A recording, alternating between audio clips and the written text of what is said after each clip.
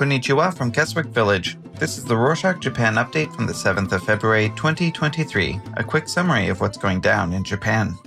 On Friday the 3rd, Masayoshi Arai, a bureaucrat who served as executive secretary to Kishida, told reporters at the Prime Minister's office that he wouldn't want to live next door to an LGBTQ+ couple and that he doesn't even want to look at them. On the following day, Prime Minister Kishida said that he had sacked his close aide after making discriminatory remarks about sexual minorities. Kishida said at a press conference that Arai's remarks were completely inconsistent with the policy of the cabinet and added that they have been respecting diversity and realizing an inclusive society. Arai later apologized and withdrew his comments after the Japanese media made them public. Arai's comments came after Kishida struck a cautious tone at a parliamentary session last week about legally recognizing same-sex marriage in line with other group of 7 states that have already adopted the practice. Kishida said, quote, "We need to be extremely careful in considering the matter as it could affect the structure of family life in Japan," end quote, amid the filing of several lawsuits across the nation by same-sex couples. Japan remains the only G7 nation that does not legally recognize same-sex marriage or civil unions. Speaking of the cabinet, after recent gaffes and several ministers' resignations over a roughly 2-month period last year due to various scandals, Kishida's cabinet approval ratings are nearing what is widely seen as the danger level of 30%. The popularity of the Kishida administration has also been decreasing in the face of criticism that his government's plan of raising taxes to fund a planned extension of the defense budget has been put forward without first conducting a review of where savings could be made by cutting unnecessary public spending. Japan is examining whether there are links between a suspected Chinese spy balloon that the U.S. military shot down and reports of a flying object spotted in the northeastern area of Japan a few years ago. Deputy Chief Cabinet Secretary Yoshihiko Isozaki said at a news conference on Monday the 6th that the government has confirmed the flying object was observed in 2020 and in 2021 over Miyagi and Aomori prefectures, adding it will continue to seek to establish the facts around the incident. When a white, balloon-like object was spotted by residents of the Miyagi prefecture in June 2020, local authorities scrambled a helicopter to investigate, but were ultimately unable to identify it or determine its origin.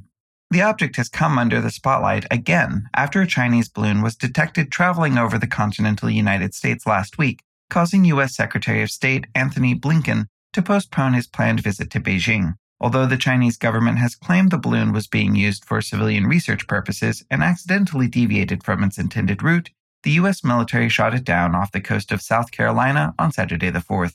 The Philippines deported on Tuesday the 7th 2 of 4 Japanese men suspected of planning and coordinating a string of robberies across Japan beginning last year, with Japanese police immediately arresting them when they boarded a flight to Japan.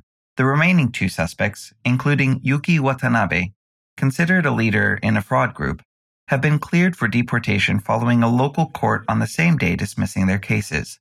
Philippine Justice Secretary Jesus Crispin Remulla indicated that the second pair may be deported as soon as Wednesday the 8th. Manila believed local criminal complaints that had been lodged against the suspects were likely fabricated to allow them to avoid deportation. On that note about crimes, police in Hyogo Prefecture will use artificial intelligence to help them find criminal posts on social media.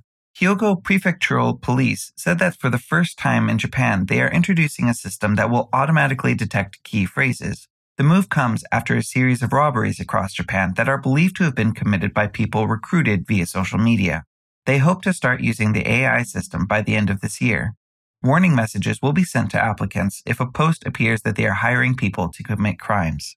On Thursday the 2nd, member states of the United Nations appealed some recommendations to Japan, such as improving its treatment of migrants and asylum seekers, preventing abuse against foreign and migrant workers, and setting up a domestic institution to monitor human rights in Japan. Among other recommendations were the abolition of the death penalty, efforts to enhance women's participation in decision-making, and reduction of the gender pay gap. Japan is expected to say which of the recommendations it will adopt at a month-long plenary session of the Human Rights Council starting in June. The annual Sapporo Snow Festival began on Saturday the 4th in the Hokkaido capital, opening its venues to the public for the first time in 3 years and featuring 160 sculptures made from snow and ice. The festival, one of Japan's largest winter celebrations dating back to 1950, returned to an in-person format after being held virtually for the previous 2 years due to the coronavirus pandemic. The Japanese musician and composer Masanori Takumi won a Grammy Award on Sunday the 5th for his album featuring songs performed with traditional Asian instruments. Takumi took the Best Global Music Album Award for Sakura, released in 2022. He said he created the musical pieces to express his perspective on Japan. On Monday the 6th, Sumire Nakamura defeated Asami Ueno and became the youngest player to have captured one of the major titles in the traditional board game called Go in Japan at 13. By winning the women's Kisei title, Sumire broke the previous record set in 2014 by Rina Fujisawa, who won the title at age 15. The game of Go originated in China more than 2,500 years ago and is played between two people. Players take turns placing black and white stones on a board to capture their opponent's stones, or claim territory by surrounding empty spaces. Mitsubishi Heavy Industries said on Tuesday the 7th, it will terminate its plan to develop Japan's first domestically manufactured passenger jet, pulling the plug on a public-private project that was repeatedly hampered by delays before being frozen more than 2 years ago. The enterprise, which officially started in 2008 and cost about 1 trillion yen, or $7.6 billion, was suspended in October 2020 after frequent technological problems as well as a sharp fall in air travel demand caused by the coronavirus pandemic. Mitsubishi Heavy initially expected to roll out its first plane by 2013, but a lack of know-how and technological snags caused the company to postpone its delivery date 6 times, leading to repeated design changes. Speaking of innovative projects, Japan is planning to extend offshore wind power generation beyond its territorial waters to its exclusive economic zone, or EEZ, in a push to achieve carbon neutrality and ensure energy security. Russia's war in Ukraine has fueled energy supply concerns globally and heightened the need to diversify energy resources.